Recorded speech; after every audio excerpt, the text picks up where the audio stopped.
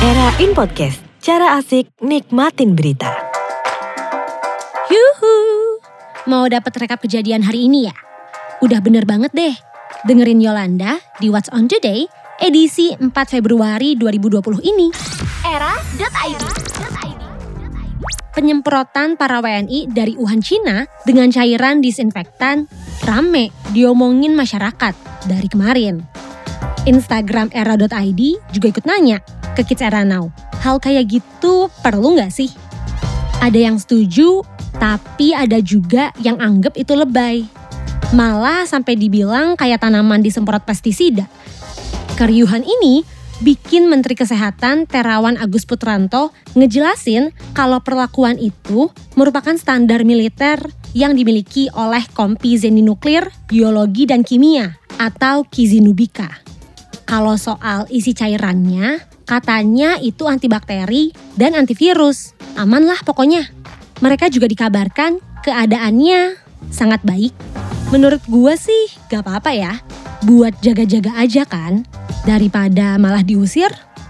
Kayak yang bakal dilakukan pemerintah Rusia kalau sampai ada WNA di sana yang positif kena virus corona baru. Mungkin mereka juga semakin takut dengan keadaan kalau sekarang ini udah ada 427 orang yang meninggal dunia dari 20.628 kasus yang terungkap. Apalagi negara Rusia dengan negara Cina cuma terpisah jarak sejauh 4.300 km. Selain pengamanan akan penyakit, Indonesia kayaknya juga butuh semakin memperketat keamanan akan narkoba.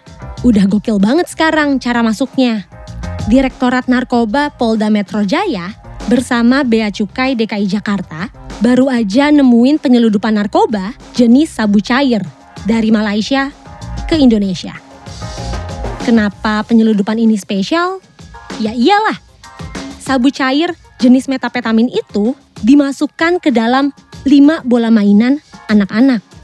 Kalau nggak ada alat khusus yang bisa ngetes kadar narkoba dari luar bola, siapa coba yang bisa mengungkap penggelapan ini? Gak mungkin kan hal kayak gini diumumin? Emangnya pemeran drama Korea? Tuh, serial School 2020 udah ngumumin pemeran utamanya mereka kali ini. Yang bakal main di season 8 serial ini ada Kim Yo-han dan An Se-hyun. Mungkin salah satu alasan kenapa Yo-han dipilih karena dia itu adalah seorang mantan atlet taekwondo.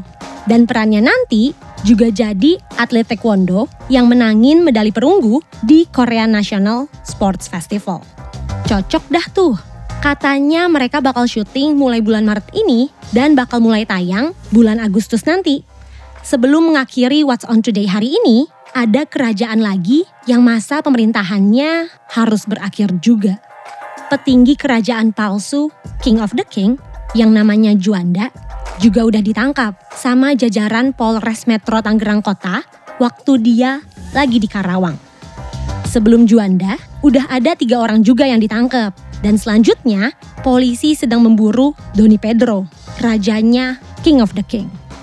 Kalau lo tahu keberadaan Doni, mungkin bisa kabar-kabarin kita atau ke polisi. Posisi dia ada di mana sekarang?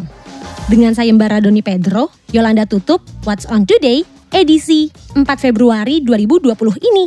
Silahkan lanjutkan baca artikelnya Era.id ya. Era Podcast.